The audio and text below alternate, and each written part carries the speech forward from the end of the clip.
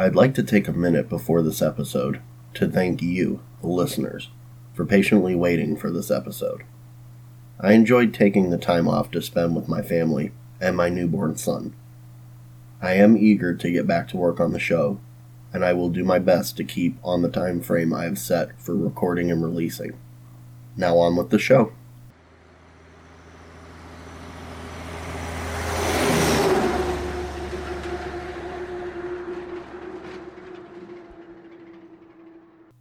On this episode, we are going to do something a little different. We are going to look at 4 cases instead of 1. 4 cases that are different but have a similar theme involved. That theme is Hollywood and stardom. There is a high price to fame, and sometimes that price can be a person's life. So tonight, on the True Crime Truckers podcast, I bring you the cases of child star Judith Barsi, comedic actor Phil Hartman, singer Sam Cooke, and Playboy playmate and actress Dorothy Stratton, the Hollywood murders.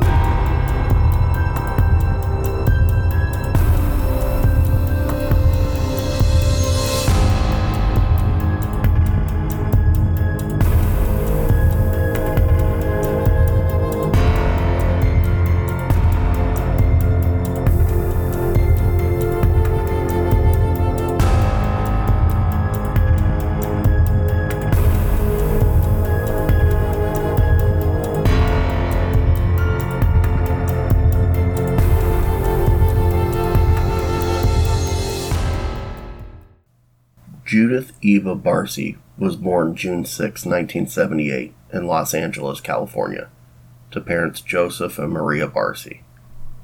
Barsi's father fled communist Hungary after the 1956 Soviet occupation. He relocated to New York in 1964 and then to California, where he met Maria Verakez, also a Hungarian immigrant escaping the Soviet occupation. They married and moved to Los Angeles, California, where in 1978 Judith was born. Maria began grooming her daughter to become an actress, and at the age of 5, she was discovered at a skating rink.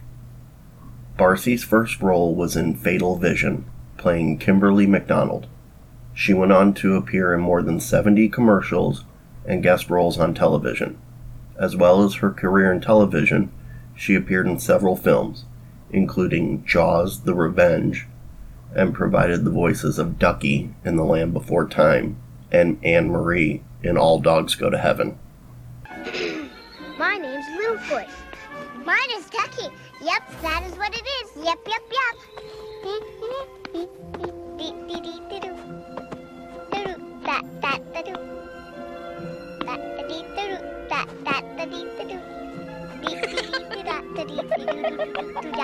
Don't step on a crack or you'll fall and break your back. By the time she started 4th grade, Barsi was earning an estimated $100,000 a year, which helped her family buy a 3-bedroom house in West Hills, Los Angeles. As she was short for her age, she stood 3 foot 8 inches at the age of 10. She began receiving hormone injections at UCLA to encourage her growth. Her petiteness led to casting directors casting her as children that were younger than her actual age. Her agent was quoted in the Los Angeles Times as saying that she was 10, but she was playing as 7 or 8-year-olds. As Judith's career success increased, Joseph began increasingly angry and would routinely threaten to kill himself and his wife and daughter. His alcoholism worsened, causing the police to arrest him 3 separate times for drunk driving. In December of 1986, Maria reported his threats and physical violence towards her to the police. After police found no physical signs of abuse, she decided not to press charges against him. After the incident with police, Joseph Barcy reportedly stopped drinking, but continued to threaten Maria and Judith. His various threats included cutting their throats, as well as burning down the house. He reportedly hid a telegram informing Maria that a relative in Hungary had died in an attempt to prevent her from leaving the United States with Judith. The physical violence continued, with Judith telling a friend that her father threw pots and pans at her, resulting in a nosebleed. As a result of his abuse, Judith began gaining weight and exhibit disturbing behavior, which included plucking out her eyelashes and pulling out her cat's whiskers. After breaking down in front of her agent during a singing audition for All Dogs Go to Heaven, Barcy was taken by Maria to a child psychologist, who identified severe physical and emotional abuse and reported her findings to Child Protective Services. The investigation was dropped after Maria assured the caseworker that she intended to begin divorce proceedings against Joseph and that she and Judith were going to move to Panorama City apartment that she had recently rented as a daytime haven from him. Friends urged her to follow through with the plan, but she resisted, reportedly because she was afraid that she would lose the family home and belongings. Judith Barcy was last seen riding her bike on the morning of July 25, 1988. That evening, Joseph shot her in the head while she was sleeping and then murdered Maria. He spent the next 2 days wandering around the house and said during a phone conversation with Judith's agent the next night that he intended to move out for good and just needed time to, quote, say goodbye to my little girl, unquote. He then poured gasoline on the bodies and set them on fire. After incinerating the bodies, he went to the garage and shot himself in the head with a .32 caliber pistol. On August 9, 1988, Barcy and her mother were interred at the Forest Lawn Memorial Park in Los Angeles. Barcy's final film, All Dogs Go to Heaven, which she provided the speaking voice of Anne Marie, was released in November of 1989. Don Bluth, the director of The Land Before Time and All Dogs Go to Heaven, described her as, quote, absolutely astonishing. She understood verbal direction even for the most sophisticated situations, unquote. And he intended to feature her extensively in the future productions. The end credit song Love Survives was dedicated in her memory. Love survives beyond our lives. I feel those ties growing stronger. Growing stronger. Love survives the tears we cry. Yes, love survives it all. Love survives it all. Phil Hartman was born on September 24, 1948 in Brantford, Ontario, Canada. He was the fourth of 8 children of Doris Marguerite and Rupert Lomberg Hartman. His parents were Catholic and raised their children in that faith.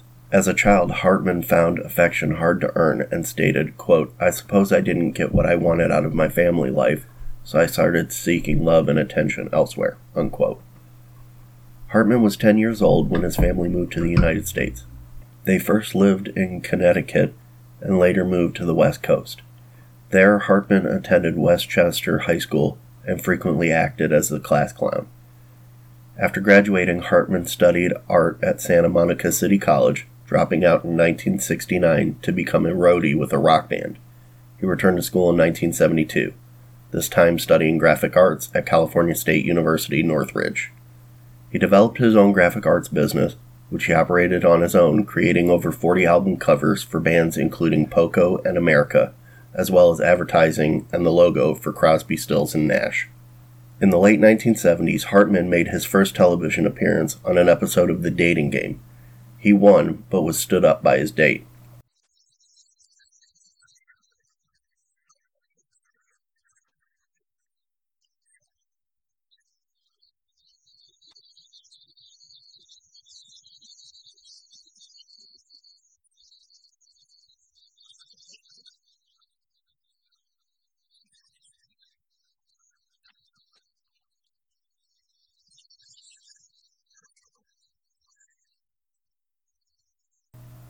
Working alone as a graphic artist, Hartman frequently amused himself with flights of voice fantasies. Citing the need for more social outlet for his talents, Hartman, age 27, began in 1975 to attend evening classes run by the California-based improvisational comedy group The Groundlings. While watching one of the troupe's performances, Hartman impulsively decided to climb up on stage and join the cast. After several years of training, paying his way by redesigning the group's logo and merchandise, Hartman formally joined the cast of The Groundlings. By 1979, he had become one of the show's stars. Hartman met comedian Paul Reubens, and the two became friends, often collaborating on writing and comedic material.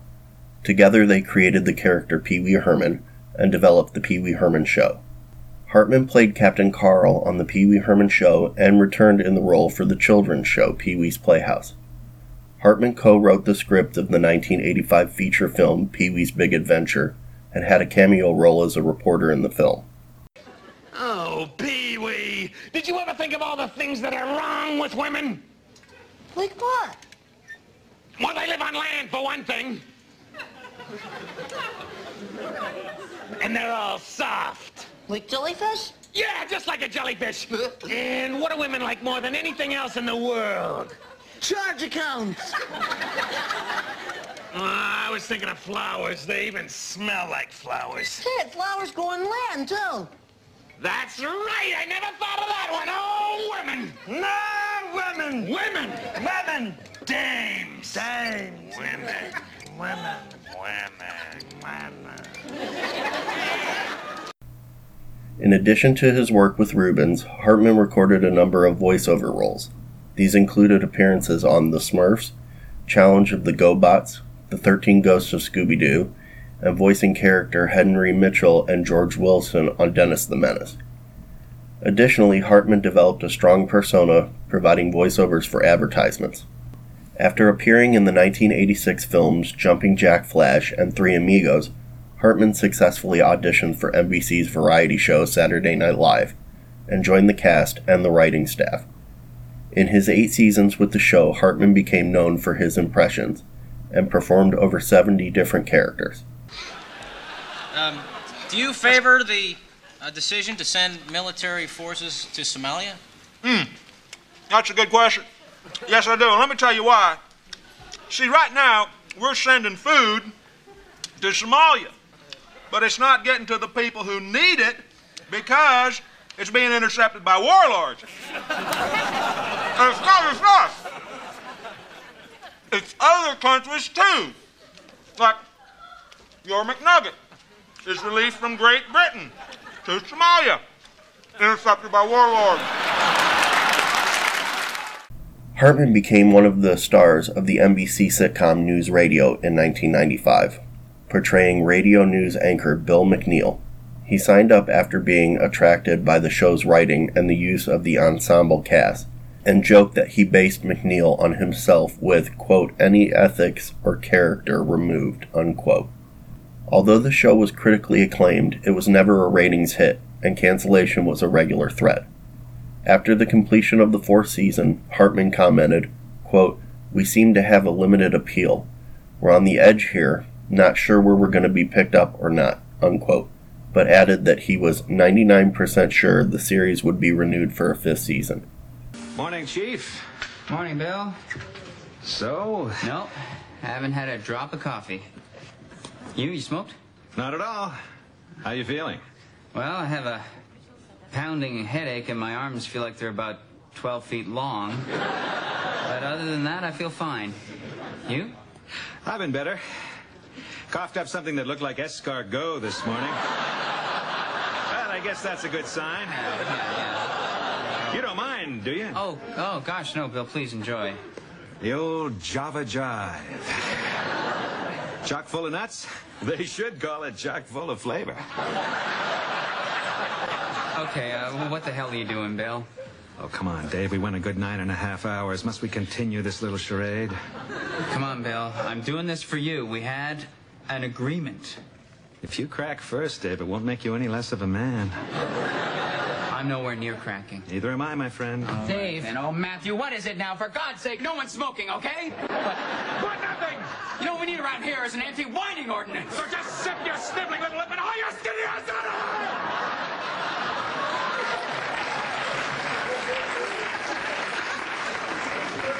here! I don't think that qualifies as cracking, do you? No. Although the show was renewed for a 5th season, Hartman died before production began. Ken Tucker praised Hartman's performance as McNeil. Quote, "A lesser performer would have played him as a variation on the Mary Tyler Moore Show's Ted Baxter, because that's what Bill was, on paper. But Hartman gave infinite variety to Bill's self-centeredness, turning him devious, cowardly, squeamish, and foolishly bold from week to week," unquote. On the evening of May 27, 1998, Phil's wife, Bryn Hartman, visited the Italian restaurant Buca di Beppo in Encino, California, with producer and writer Christine Zander, who said she was, quote, "in a good frame of mind," unquote.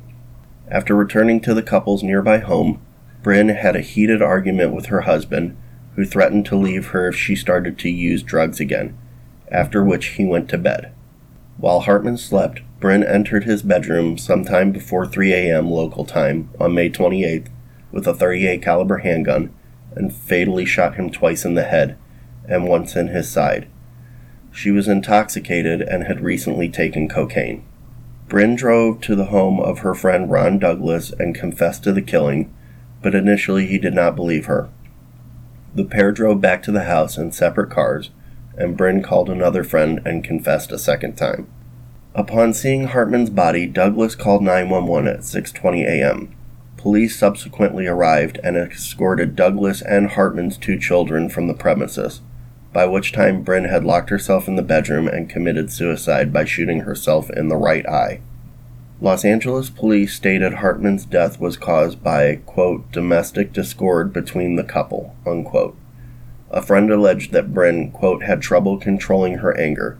She got attention by losing her temper," unquote. A neighbor of Hartman's told CNN reporters that the couple had been experiencing marital problems. Quote, "It's been building, but I didn't think it would lead to this," unquote. And actor Steve Guttenberg said they had been, quote, "a very happy couple and they always had the appearance of being well balanced," unquote. Other causes for the incident were later suggested. Before committing the act, Bryn was taking an antidepressant drug Zoloft.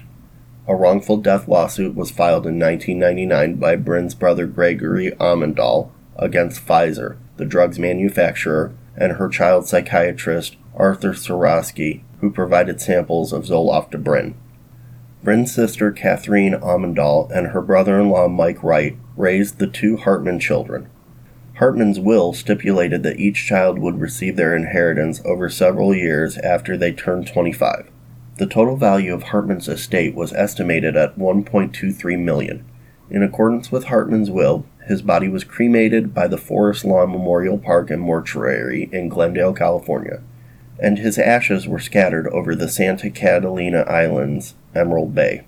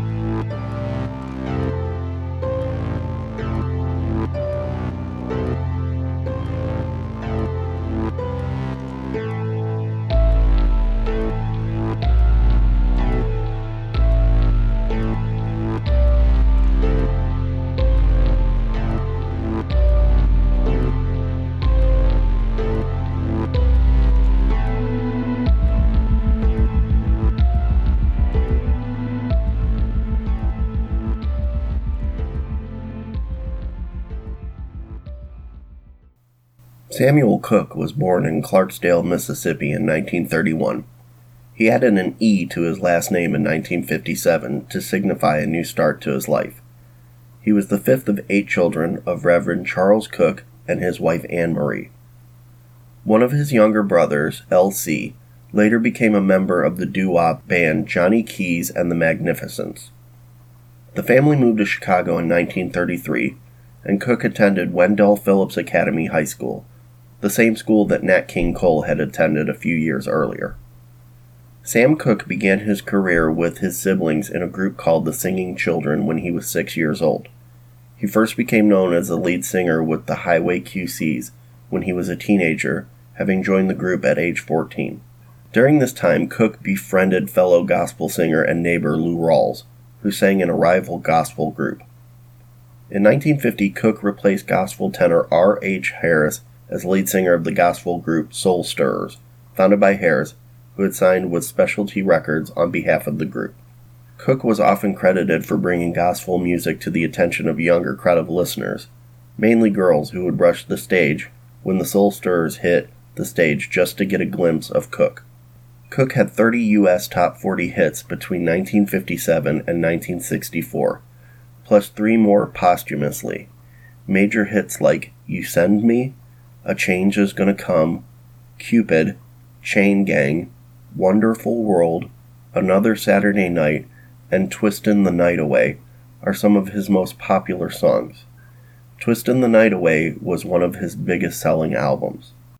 Twistin' the night away, yeah, twistin', everybody's feeling great. They're twistin', yeah, twistin' the night away.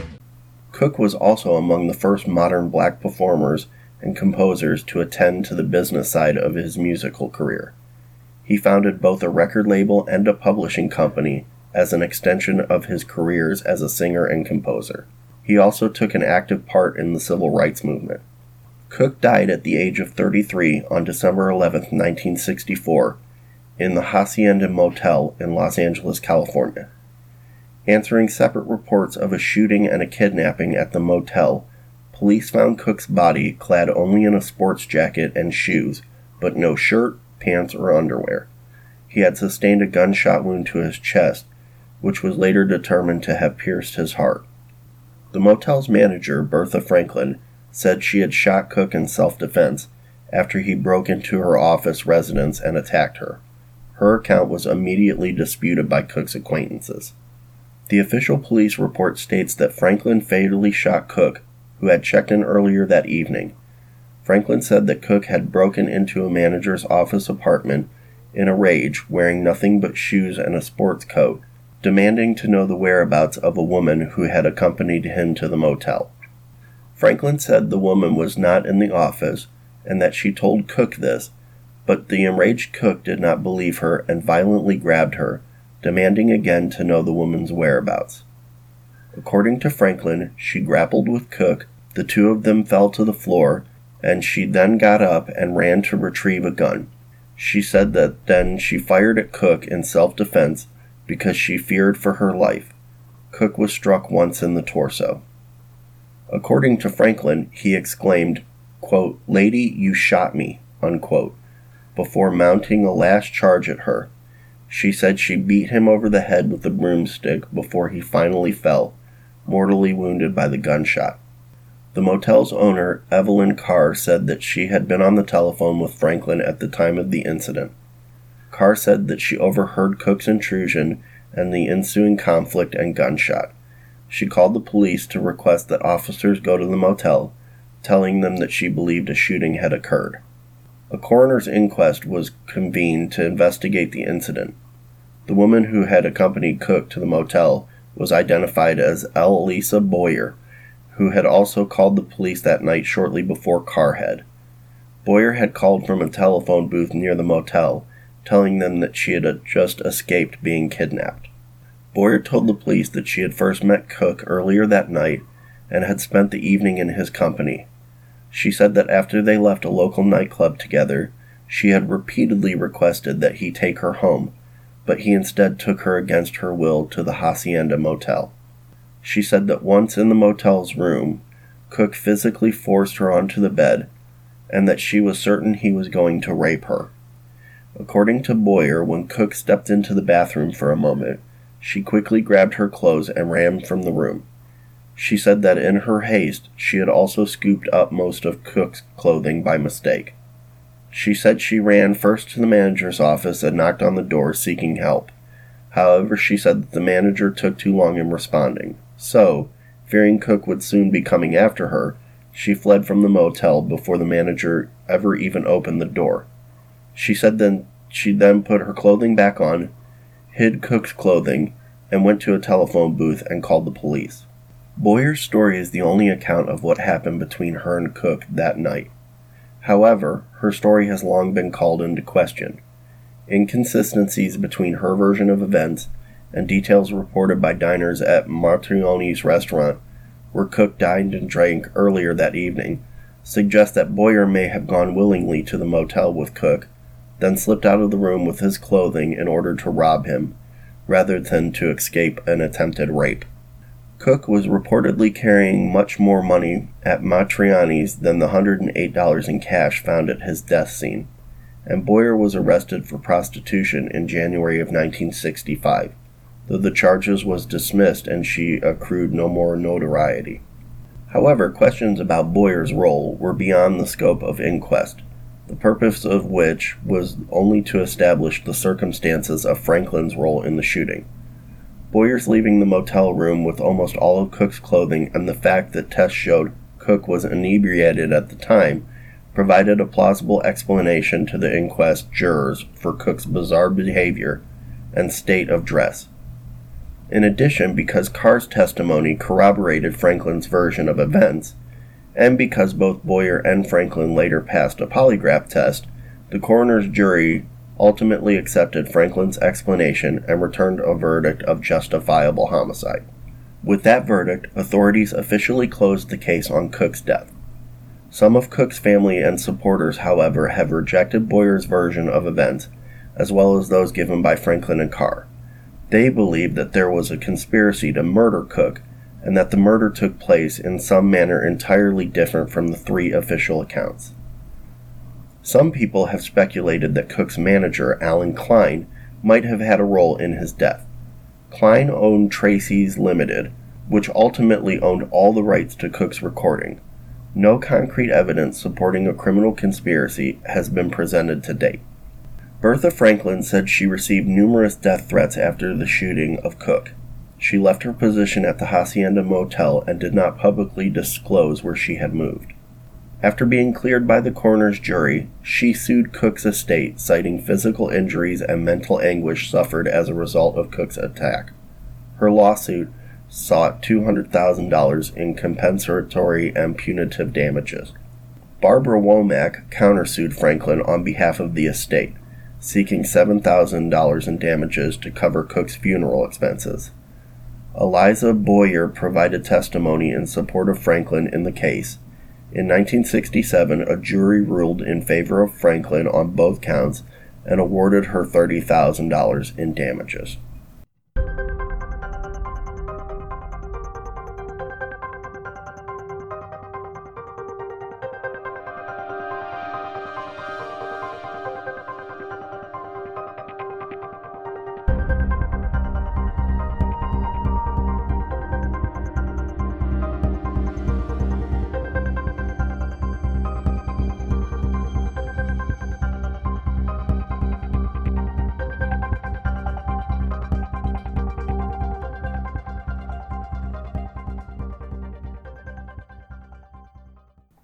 Dorothy Stratton was born on February 28, 1960 in Vancouver, British Columbia, to Simon and Nellie Huga Stratton, who had immigrated from the Netherlands.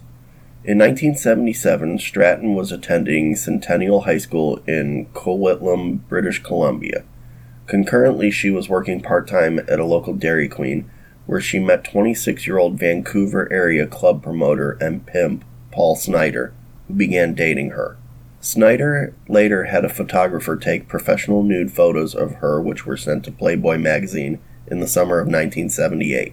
She was under the age of 19, which is the legal age of majority in Canada, so she had to persuade her mother to sign the model release forms.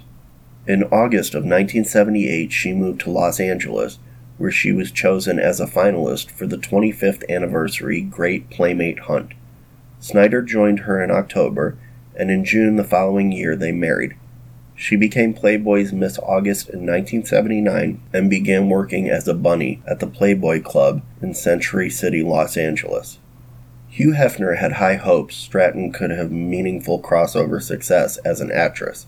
She featured in episodes of the television series Buck Rogers and Fantasy Island.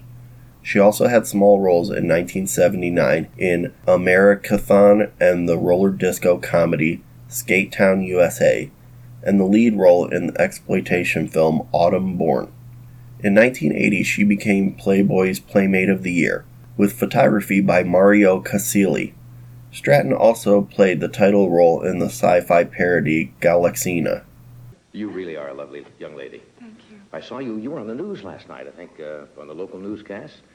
Did you know, how long before did you know that you were selected as Playmate of the Year? Well, we started shooting the issue sometime in October of 1979. Right. And we finished in March of 1980. Right. So we shot for quite a few months. Yeah. Hefner reportedly encouraged Stratton to sever ties with Snyder, calling him a, quote, hustler and a pimp, unquote. Roseanne Catton and other friends warned Stratton about Snyder's behavior. Stratton began an affair with Peter Bogdanovich while he was directing They All Laughed, intended as her first major studio film. Snyder hired a private detective to follow Stratton. They separated, and Stratton moved in with Bogdanovich, planning to file for divorce from Snyder. By August 1980, Snyder most likely believed that he had lost Stratton and what he called his, quote, rocket to the moon, unquote. On August 13, 1980, the day before Stratton was murdered, Snyder bought a used 12-gauge pump-action shotgun from a private seller he found in a local classified ad. Later that evening, in conversation with his friends, Snyder described how he had purchased a gun that day to finish his story by cryptically declaring that he was, quote, going to take up hunting, unquote. During the same conversation, barely more than 12 hours before the murder, an otherwise jovial Snyder casually brought up the subject of playmates who had unexpectedly died. In particular, he spoke of Claudia Jennings, an actress and former Playmate of the Year who had been killed in a car accident the year before. Snyder made several morbid remarks to his companions related to the problems at Playboy magazine caused by Jennings' death, including a comment about how the editors will pull nude photos of a dead playmate from the next issue if there's time. Stratton arrived for her meeting with Snyder at his rented West Los Angeles house at approximately 12 noon on Thursday, August 14th. She had spent the morning conferring with her business manager, and one of the topics the pair discussed was the amount of property settlement the playmate would offer her estranged husband that afternoon. The police later found $1,100 in cash among Stratton's belongings in the house, which she had apparently brought for Snyder as a down payment. Towards the end of her morning meeting, Stratton's business manager made a fateful observation that his young client could avoid spending any more time with her husband by handing off the remaining separation and divorce negotiations to her lawyer. Stratton replied that the process would go easier if she dealt with Snyder personally, explaining that he was being nice about everything and finally adding, quote, I'd like to remain his friend, unquote.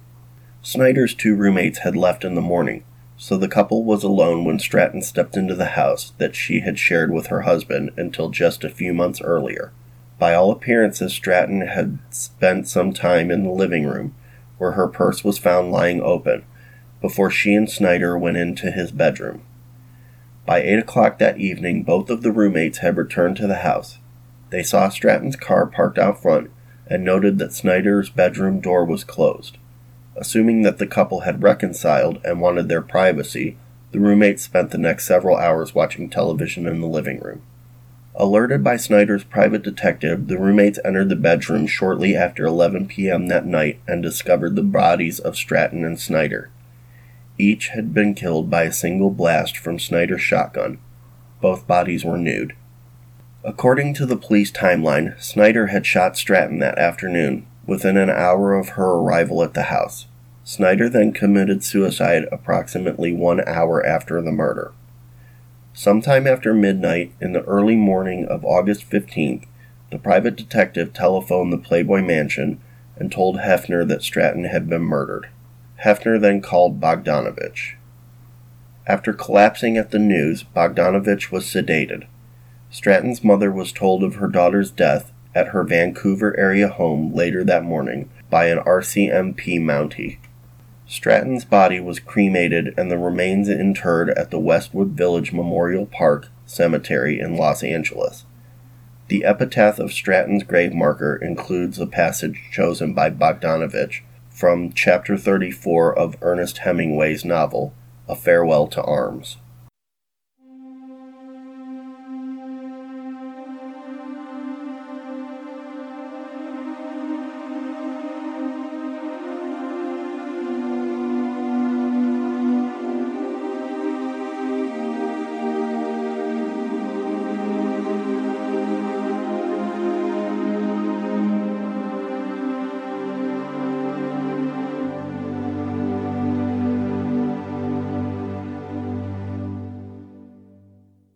As always, you can contact me at truecrimetruckerpodcast@gmail.com or join the Facebook group at True Crime Truckers Podcast. You can also visit my website at www.ageofradio.org/truecrimetrucker/. Also, if you would like to donate to the show and get yourself a True Crime Truckers Podcast sticker, go to www.patreon.com/True Crime Truckers Podcast. You can also find me on Instagram at michael.pritt81. I will return in 2 weeks with another case to present, so until then, stay safe.